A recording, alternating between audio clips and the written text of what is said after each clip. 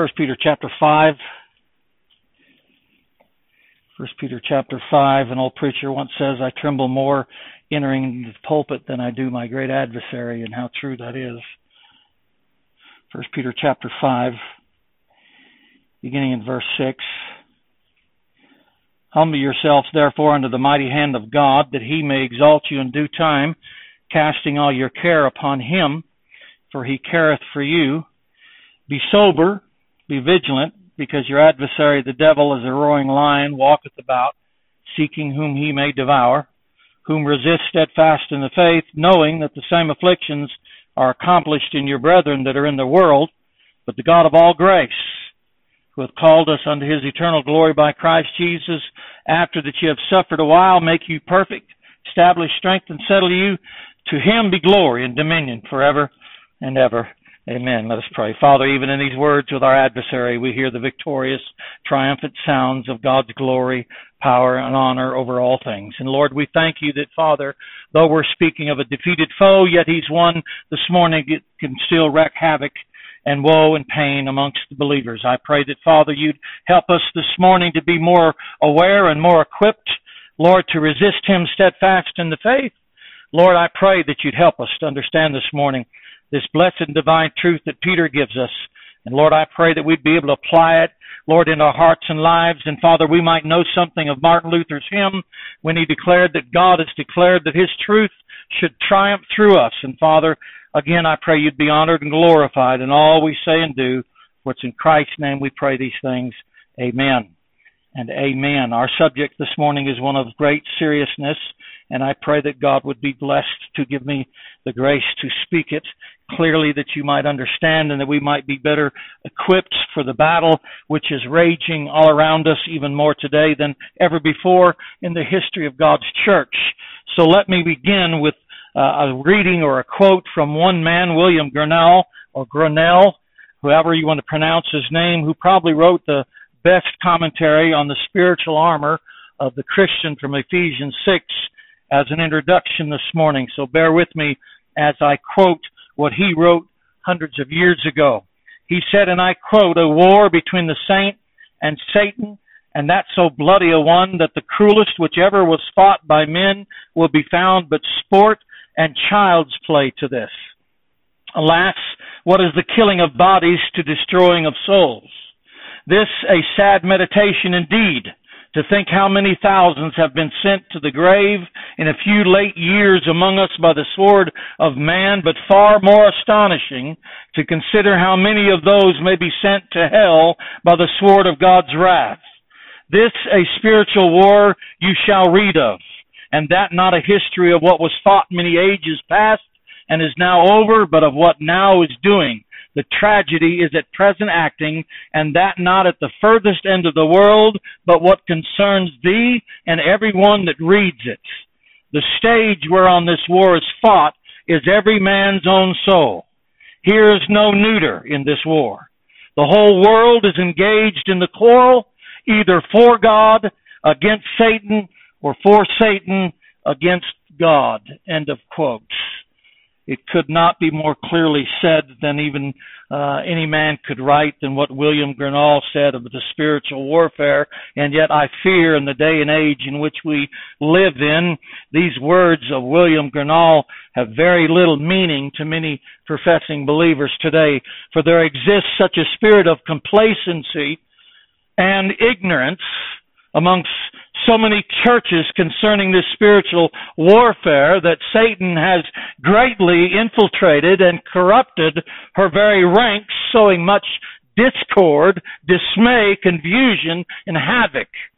If ungodly men have crept in unawares, as Jude says, then surely Satan himself has made great advances. Yet sadly, undetected and unbeknownst to many professing believers. It's amazing how Christians who have the Word of God and can read these things clearly are so ignorant of the spiritual warfare which we as Christians are wrapped up in. Satan has been very successful in confusing Christians to even believing that he's not even present and that we have no such thing as an adversary. If you're here this morning without Christ, he's not your adversary, he's your master. You live in his darkness, and his only goal, like we said last week, is to see the eternal destruction of your soul. Ever since Adam and Eve was in the garden and God became their Savior, Satan has vehemently hated mankind. And his ultimate goal is to destroy the very souls of mankind while trying to thwart the purposes of God. It is a real battle, a true battle, and one which many believers today live as though doesn't even exist. We have been blinded by our own arrogance, and we've been lifted up with pride of our own knowledge of Scripture, thinking that we can defeat such a great adversary. We need to be warned by Peter that we do have an adversary who walketh about as a roaring lion, seeking whom he may devour. And it's God's Word that gives us the instructions on how we can defeat this foe. To merely sit back and say, well, Christ has always defeated him, he's a defeated foe, I have nothing to worry about, proves that you are already deceived and blinded by our adversary. He is real, and his tactics and his devices are evil and wicked, and though Christ saves us and we can never lose our eternal soul, our eternal salvation, he can in this lifetime wreak havoc in our lives as he did in many saints of God throughout history. And Christians today are ignorant of that fact, I fear. In fact, many people today, the very idea that such a spiritual adversary, whom Peter calls the devil, that this very idea is merely a myth, a superstitious invention, says the world, of the Christian church to create fear and dread amongst people. He's merely a myth, a superstition that God's people has made up to create fear and havoc amongst the world. Yet as surely as there is a God in heaven who rules sovereignly over all things and is a God of love, mercy, grace, and long-suffering, as surely also is there a devil. For if there is an ultimate good, logic tells you there must be an ultimate evil. It's logic. If there is an ultimate good, and that is God, he is good and gracious, long-suffering, kind, merciful, forgiving. If there is such an ultimate good, which is God, then there must be an ultimate evil. I wish I could tell you clearly from where Satan has his origin, but even Scripture is vague and often mysterious about his origin. Even though people have tried to pull Scripture out of context to prove something, all we know, and the Scripture is clear as that, is that he does exist. And in the Garden of Eden, he was present in the form of Satan. And since that day, he has been walking about seeking whom he may devour. He's real. And he's dangerous. He's deceptive. And he's incessant. Therefore, Peter says here, showing the difference of them both, casting all your care upon him, God, for he careth for you. There's the ultimate good. God careth for you. And one says, well, if God cares for me, then I don't have to worry about that. But Peter immediately in the same breath, immediately following that says, but be sober, be vigilant, because though God careth for you, you have an adversary, the devil, as a roaring lion, walketh about seeking whom he may devour. God cares, yet Satan seeks to devour. God sent his Son into the world that the world through him might be saved. John 3:16. But Revelation says Satan came to deceive the world. You see, ultimate good, ultimate evil. Christ came to open our eyes, Paul said in the book of Acts, to turn us from darkness to light and from the power of Satan unto God, that we might receive forgiveness of sins. That's why Christ came. Yet Satan says, Paul says in 2 Corinthians 4, Satan would blind the minds of them which believe not, lest the light of the glorious gospel of Christ, who is the image of God, should shine unto them. So you see an ultimate good. God so loved the world, he gave his Son, that we should not perish, all those who believe in him, but Satan came to deceive the world and blind the minds of men. So you see, there is an ultimate good and an ultimate evil. And regardless of what the world says, common sense My grandfather used to say the good Lord will give a man many things except common sense. Common sense and logic proves that there's a spirit of evilness and wickedness in the world. You cannot look at the things happening in the world today and blame it all on the depravity of man. Yes, man is depraved and sin is wicked, but you cannot blame it all on depravity of man. There is an evil spiritual enemy in this world that is causing a lot of this. Some of the things happening in the world can only be categorized under demonic and satanic. What people do. Yes, Satan uses the depravity of man to expand his devices, to create evil and havoc. Yes, Satan does use that. But there is a demonic spirit, a demonic evil spiritual warfare in the world that cannot be denied. It's amazing to see how sinful man can do such things that he does. Job said man has fallen far below the beast. The beast kills for survival. Man kills for enjoyment. We're vile. We're wicked. We're depraved.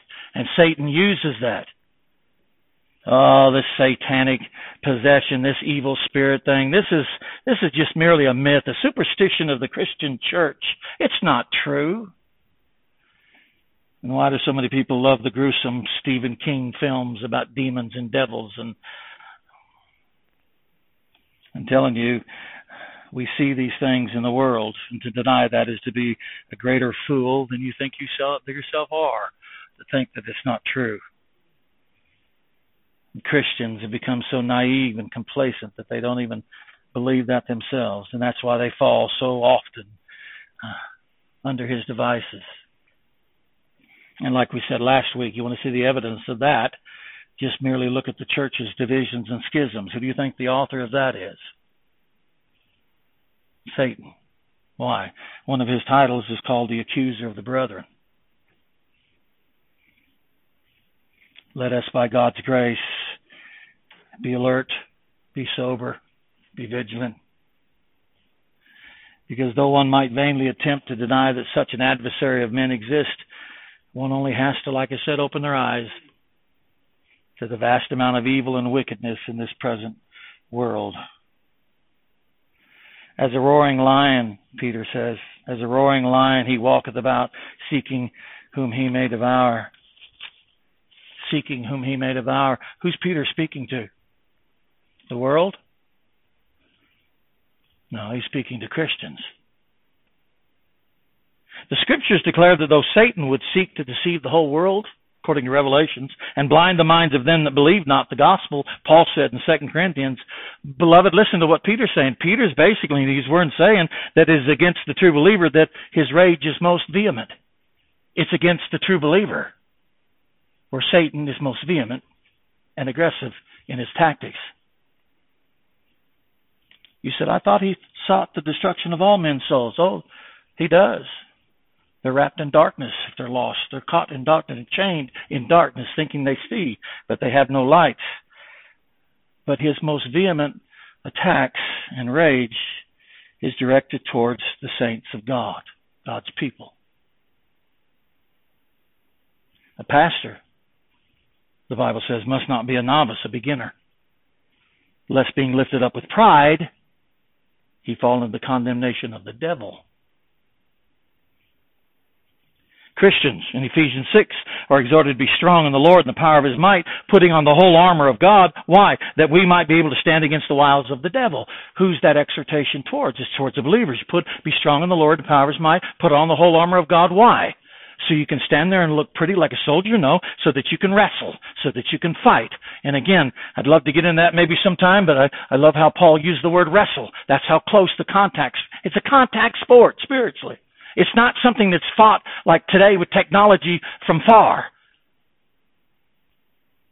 It's a contact sport. You wrestle You wrestle against the wiles of the devil. Why would God allow such a thing? You ever thought about that question? Why would God, who is loving, kind, merciful, and gracious, allow such an adversary to walk amongst men and devour men's souls? Why would God allow that? You can hear it again today in the news with all the things going on now with this terrible shooting here in Texas and other schools. You hear the unbeliever going, why, if you have a God, does he allow such evil things? Why do you blame God? You don't think there's any kind of satanic influence behind any of that? Is it merely because this young man was depraved? Or maybe there was some satanic influence? First thing the world does is blame God. Yet we know as believers that even Satan is under the control of a sovereign God. He said, then why and how could God allow such a thing? Oh, that we might know the mind of God. But he's not the author of sin. God is not willing that any should perish. God is merciful and kind and loving. Mankind, out of his own arrogance, wants to blame somebody else. Like I said in Genesis, that's how it all started, the blame game. First thing in sin, Adam says, it wasn't me, it was the woman you gave me. She says, it wasn't me, it was the serpent you let in the garden. They all three got punishment from God. Man likes to blame God for everything. But with that said, let me say this. Could have God stopped that? Of course he could. He's sovereign. Why didn't he? I don't know that much of the mind of God, but I know he could have, but he didn't. Man likes to think that he's as wise and smart as God. He's a fool. God is sovereign.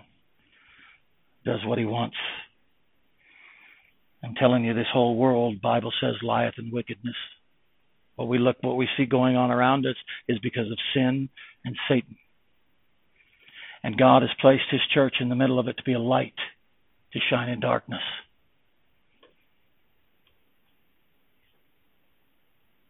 Have you ever, when trying to tell people about Christ, have you ever mentioned not just the fact that they're sinners and they're under the wrath of God because they're without Christ? Have you ever told them as well that there's also an arch enemy that seeks the destruction of their souls?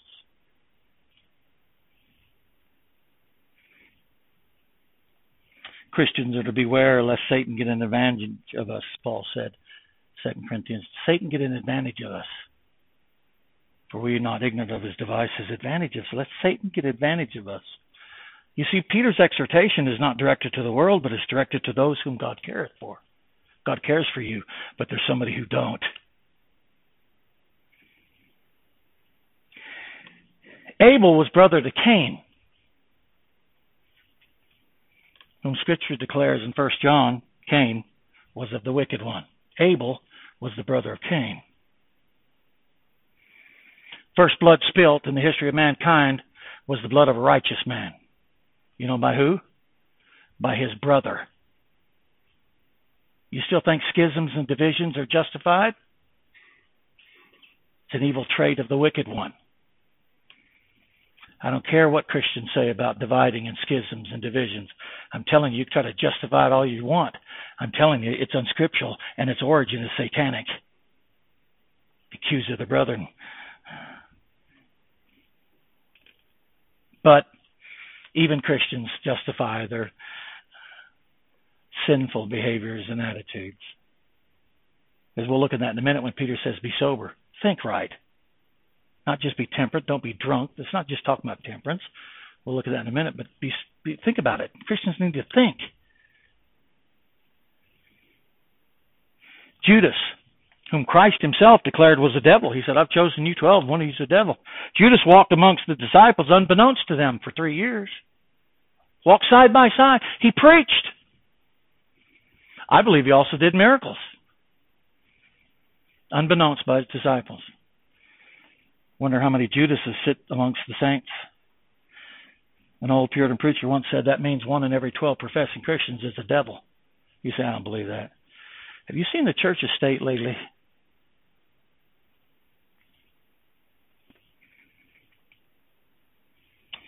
When the Lord was telling the disciples about the wheat and the tares, you know what he said? He said it's the enemy that sowed tares amongst the wheat when they slept. See, they're not vigilant. He said when they slept, the enemy came and sowed tares amongst the wheat. What does that mean? How many tares are amongst the wheat? How many tares are in the church? I had a conversation yesterday with my lovely daughter about church situations over the past 30, 40 years that she's even, not just myself, but her, being in church for over 35 years, 30 years, 40 years, seen things that kind of just bewilder you. Why would Christians do that? Why is it? There's always tares and wheats, goats and sheep. You see, we're ignorant to these things. We believe we should find a church where everything just fits perfectly and everything runs perfectly. Let me tell you something. Church is not perfect because we're imperfect human beings. And we make mistakes. And we disappoint. And we make failures. We even sin against each other. And you say, oh, no, we do. 7 times 70 a day. But the adversary comes and says, nah, you don't need to do that. You see, he's all around. You can see the works of Satan all around, and we still are blind to it. We still justify what we do. Peter's exhortation is needful today in this age of spiritual blindness to our adversary.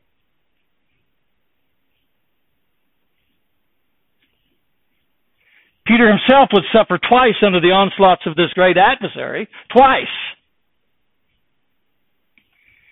And yet now would declare how the true believer can resist him steadfast in the faith. We'll look at that verse here in a few minutes. Remember when the Lord says, I prayed for your faith that it failed thee not. When you've been converted after Satan sifts you, strengthen thy brethren. You know what he's doing in this text? He's strengthening his brethren. From what? From an experience of knowing Satan's devices, saying, listen, I'm telling you from personal experience because I was sifted by him twice. Once I was rebuked by my Lord himself because I stood in the way and said, you're not going to do that. And he said, get thee behind me, Satan. And the second time, he sifted me, made me deny or influenced me, tempted me to deny my Lord 3 times. So now that the Lord's prayed for his faith, it failed not. Now I'm going to strengthen you with wisdom I've got from Satan's onslaughts. And this is the first thing he says. Be sober, be vigilant. I believe that's the first thing came to Peter's mind when he started talking about Satan. He went back to what happened to him when Christ rebuked him and when Satan sifted him and denied Christ 3 times. I believe we went back to those moments and he said, if I would have just been sober-minded and vigilant, that might not have happened to me. Sobriety of mind and temperance, coupled with a vigilant watchfulness, are the cornerstones upon which the believers resisting steadfast in the faith must be established. He doesn't start with resisting steadfast in the faith. He said, think about it.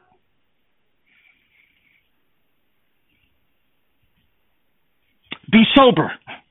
This is a virtue that is quite amazing, yet one which Peter had learned the hard way, very important in our resisting Satan steadfast in the faith. You wouldn't think he'd start with that, but he does.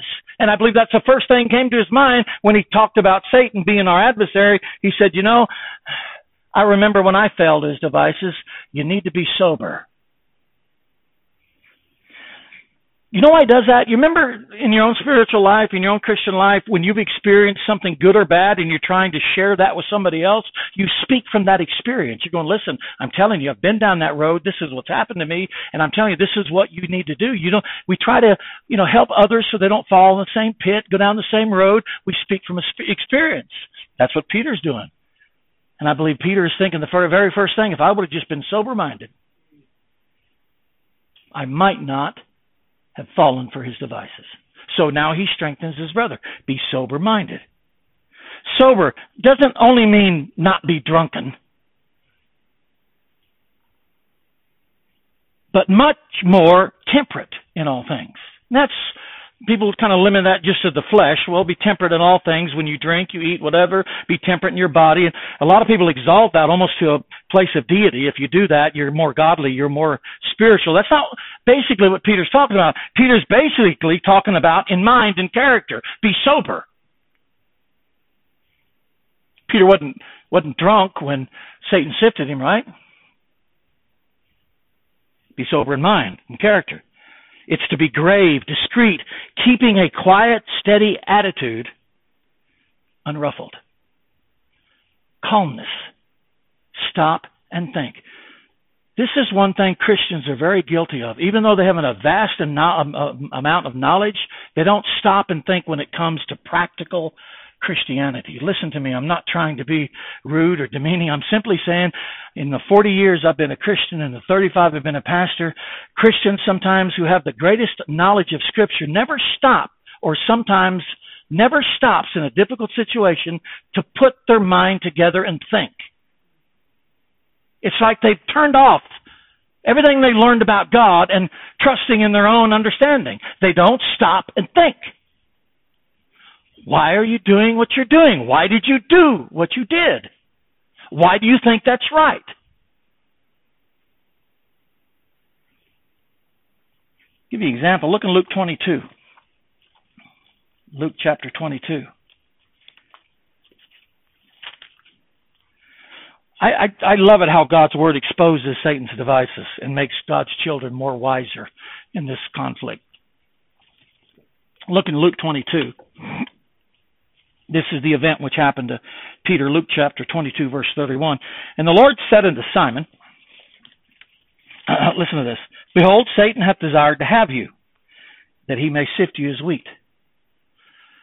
There's the part when Peter should have exercised sober-mindedness.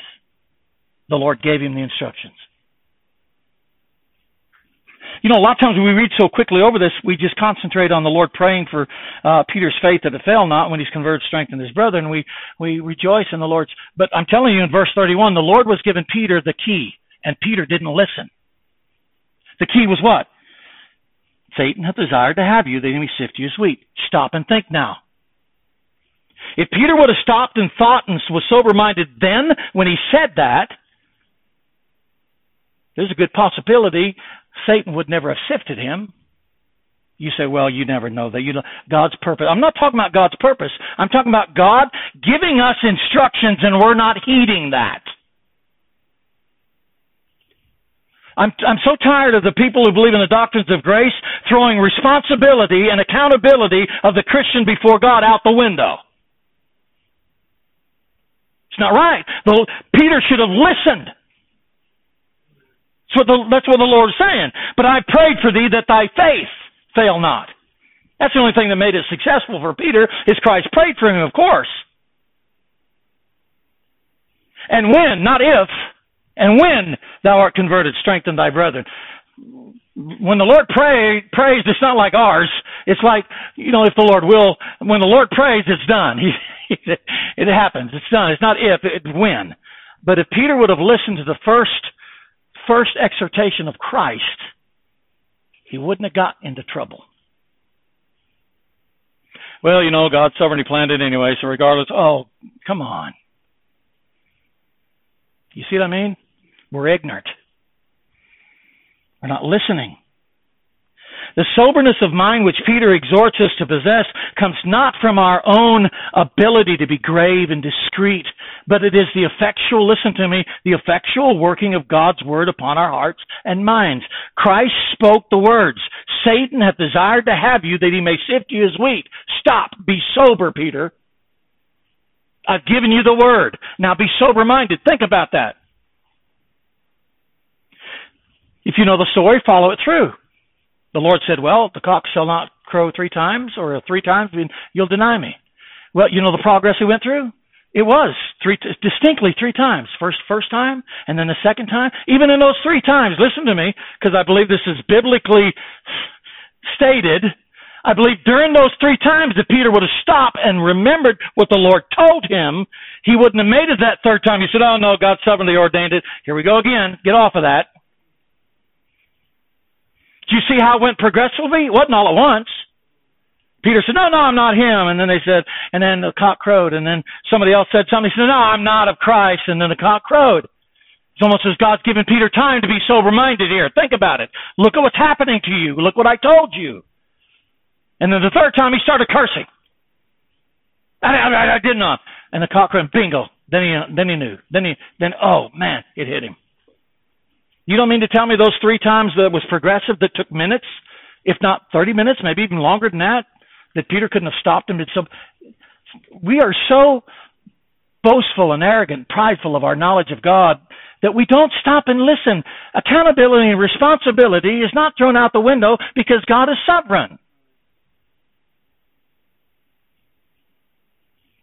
So I think Peter's going back to that moment saying, if I would have just stopped and been sober-minded for the moment, yes, thank God, God turned it around and made it good for Peter and for us, and God was glorified through it. God sovereignly does that. He makes the crooked way straight. But that doesn't mean that God doesn't say, even though I know what's going to happen, I'm going to give you the opportunity. Boy, do the Southern Gracers hate that statement. Just completely let go and let God. No, be sober-minded.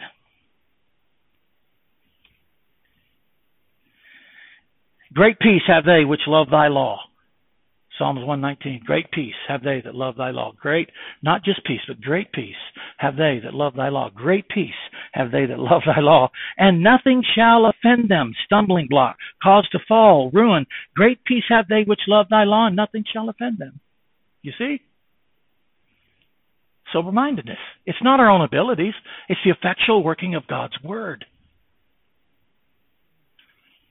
Our sober-mindedness comes from Scripture. That's why we encourage you to read Scripture all the time.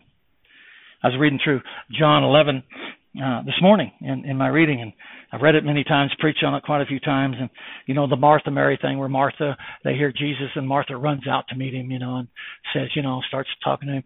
And it says, and I missed that till this morning. It said Mary sat still in the house. I thought, what a virtue. Of course, Mary sat someplace else before, you remember? At the feet of Christ when Martha was serving. And Martha said, tell my sister to help. Oh, Mary's chosen the good thing. Mary sat still in the house, and I thought, what a virtue. We read through that, and Mary, who learned the best thing, sat still in the house. You know when she went to meet Christ?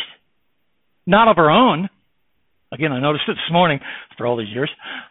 Christ called for her. Then she came. And I thought, that's what you get from sitting at the feet of Christ. That's sober-minded. That's patience. That's learning. She sat still in the house until Christ called for her. You see, it's the effectual working of the Word of God in our hearts that give us that sober-mindedness.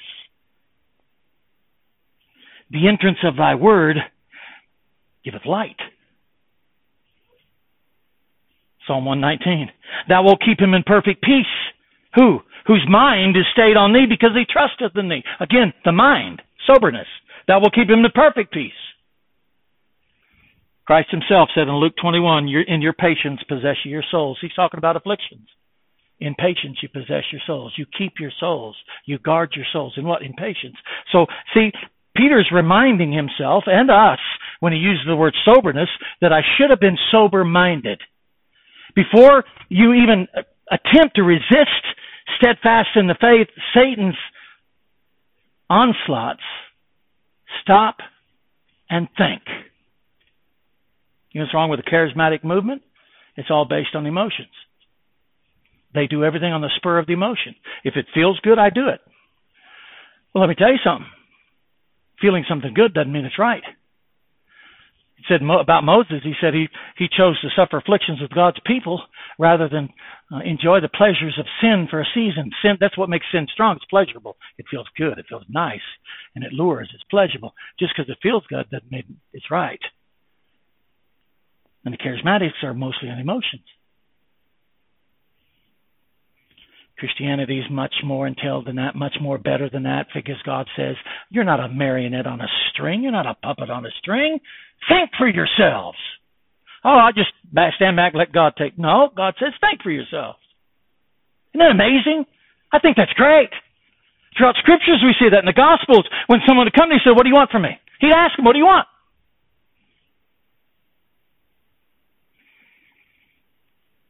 We're not puppets on a string. And I'm telling you, it was a blessed thing that Christ prayed for his faith, that it failed not. It was blessed that God strengthened Peter through that. But let me tell you something. I believe with all my heart it would have been more blessed if Peter had not been sifted by Satan.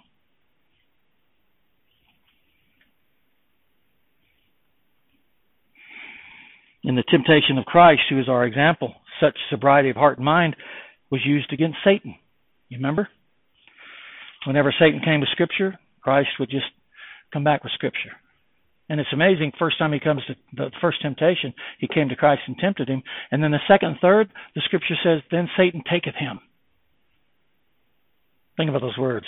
Satan's going to take the sovereign God. He's going to lead him, and Christ is going to submit himself and let Satan take him there. He did. He submitted himself, sober. Says, okay, throw at me what you got.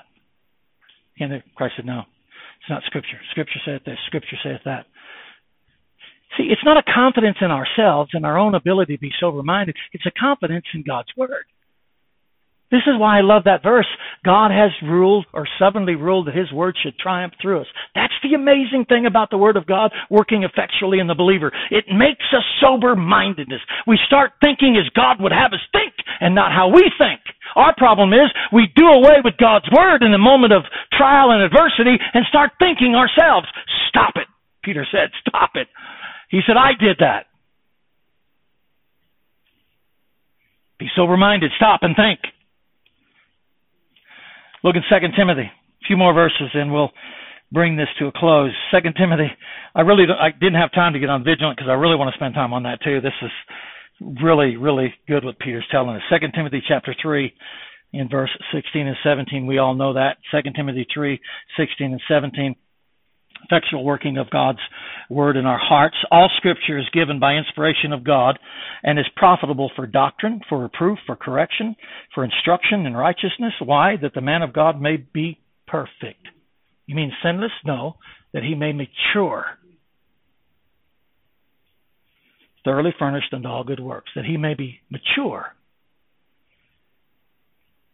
As Christ used Scripture against Satan's temptations, beloved, so too Scripture enables us to be sober when resisting Satan, steadfast in the faith. It's not just a feeling, well, I'm going to stand here and resist him, steadfast in the faith. No, why are you resisting steadfast in the faith? Faith is not fanaticism. Faith is based and grounded, must be in Scripture. It's not fanaticism. Faith is not ignorance, it's knowledge of Christ, of God's Word. Grow in grace and the knowledge of our Lord and Savior, Jesus Christ. Sober-mindedness is part of that. We wrestle not against flesh and blood, yet the spiritual state of our hearts and minds are vitally important against this great adversary. Let me say that again. We wrestle not against flesh and blood, Paul said, yet the spiritual state of our hearts and our minds are vitally important against this great adversary. Think, Peter says, if I would have only thought when Christ told me this is what Satan desired to do to me.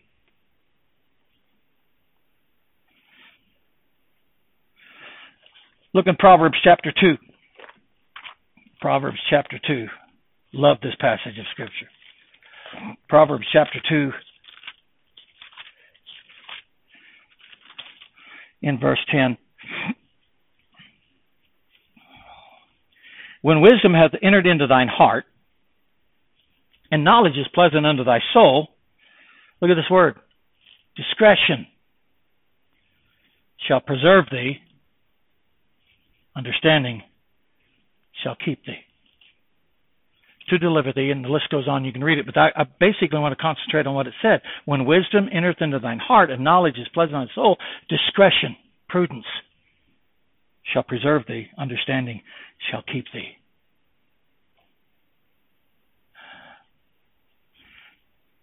One more verse in Isaiah chapter 50. Isaiah chapter 50. Verse 10. Again, we have this sober-mindedness. Now, listen what the Old Testament prophet says.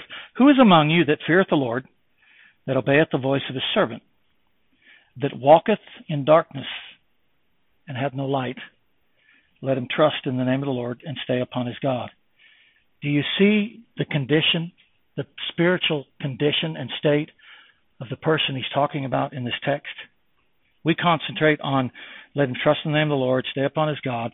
Listen to the condition, the state of this person he's talking about, that walketh. Did you catch that? Walketh in darkness. He's not frantically running. He's walking. Sober. That's what God's Word gives us. Listen to me. I know if you've been saved long, you can bear witness to this, so please listen to me.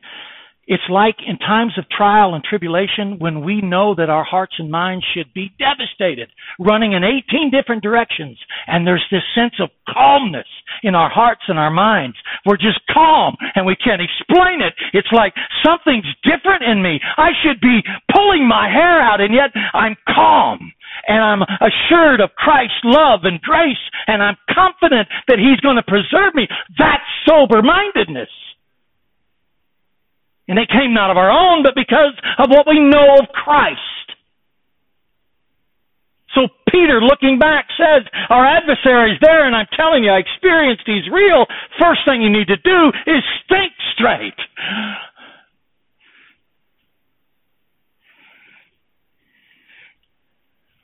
Even Martin Luther said it best in his second hymn, and I promise I will close with this in one verse.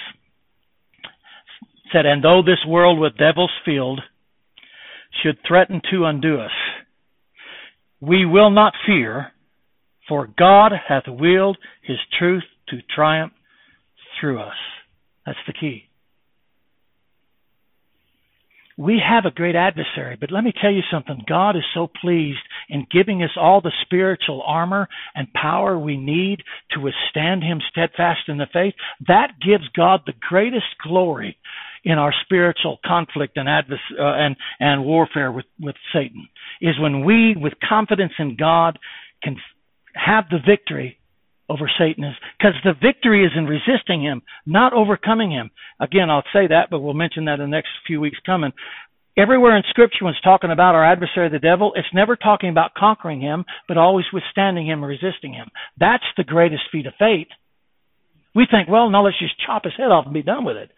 God says, no, I'm not even going to allow you to do that. I'm going to allow him to test you and tempt you, I'm going to allow him liberty like he did with Job so that your faith might increase, that you might learn more about me and more about yourself. And I want you to understand that the power and the victory is in resisting him in this present life, not overcoming him. He's already a conquered enemy in Christ.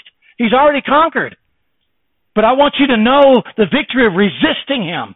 And Christ is our example. It said in the Gospels when Satan tempted him the third time, it said Satan left him for a season. Why for a season? Well, he's going to be back. In this world, he'll be back, beloved. We might gain the victory today, but he'll be back.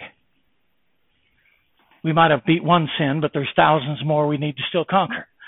You say, man, is that Christian life? That is Christian life. That is the spiritual warfare. And that is what Christians are born in this world to be. Strong in the Lord and the power of his might. The prince of darkness grim, we tremble not for him. His rage we can endure. For lo, his doom is sure. One little word shall fail him. Micah 7:8. I'll read it. Take this and write it above Ephesians 6 or here in Peter. Micah 7:8. Rejoice not against me, O mine enemy. When I fall, I shall arise. When I sit in darkness, the Lord shall be a light unto me. Rejoice not against me, O mine enemy. When I fall, I shall arise. When I sit in darkness, the Lord shall be a light unto me. Oh, let me tell you something. From 40 years of being a Christian, there's many times I've fallen. There's many times I've sat in darkness. I'm telling you, there's many times Satan had won the day. He won the battle. He hadn't won the war, but he won the battle. Many a times, too often to be mentioned. But God never left me. Never left me. And just like he did Peter, he'll do for each and every true believer. He will not let Satan have victory. He will enable us, like Peter, to be strengthened through it. I pray that we would learn to be mature believers and learn from Peter's exhortation to be sober, be vigilant. Amen? So that we might resist. And that's what I want to look at next week, is be vigilant. Christians lack that spirit of vigilance today. We need to understand what that means scripturally. Okay? But first of all, I really wanted to spend time to help us to be reminded we need to stop and think. Be sober. Be sober, dearly beloved. Think for a minute. Sometimes, again, like I said, under pressure, under adversary, under affliction, it seems like we throw scripture out. Stop and think. Amen? Be sober-minded. Be grave. Be alert. Be watching. Be discreet.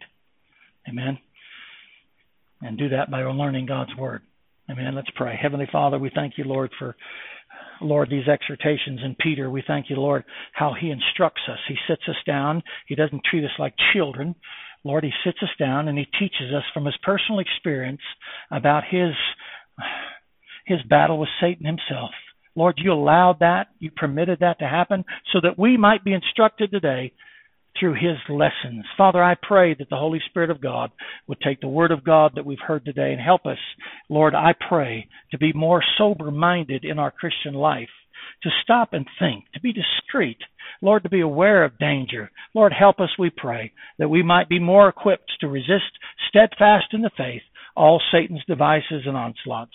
Father, it's a real war. I pray that we'd always be aware of it. But Lord, at the same time, let us know that he's a defeated foe.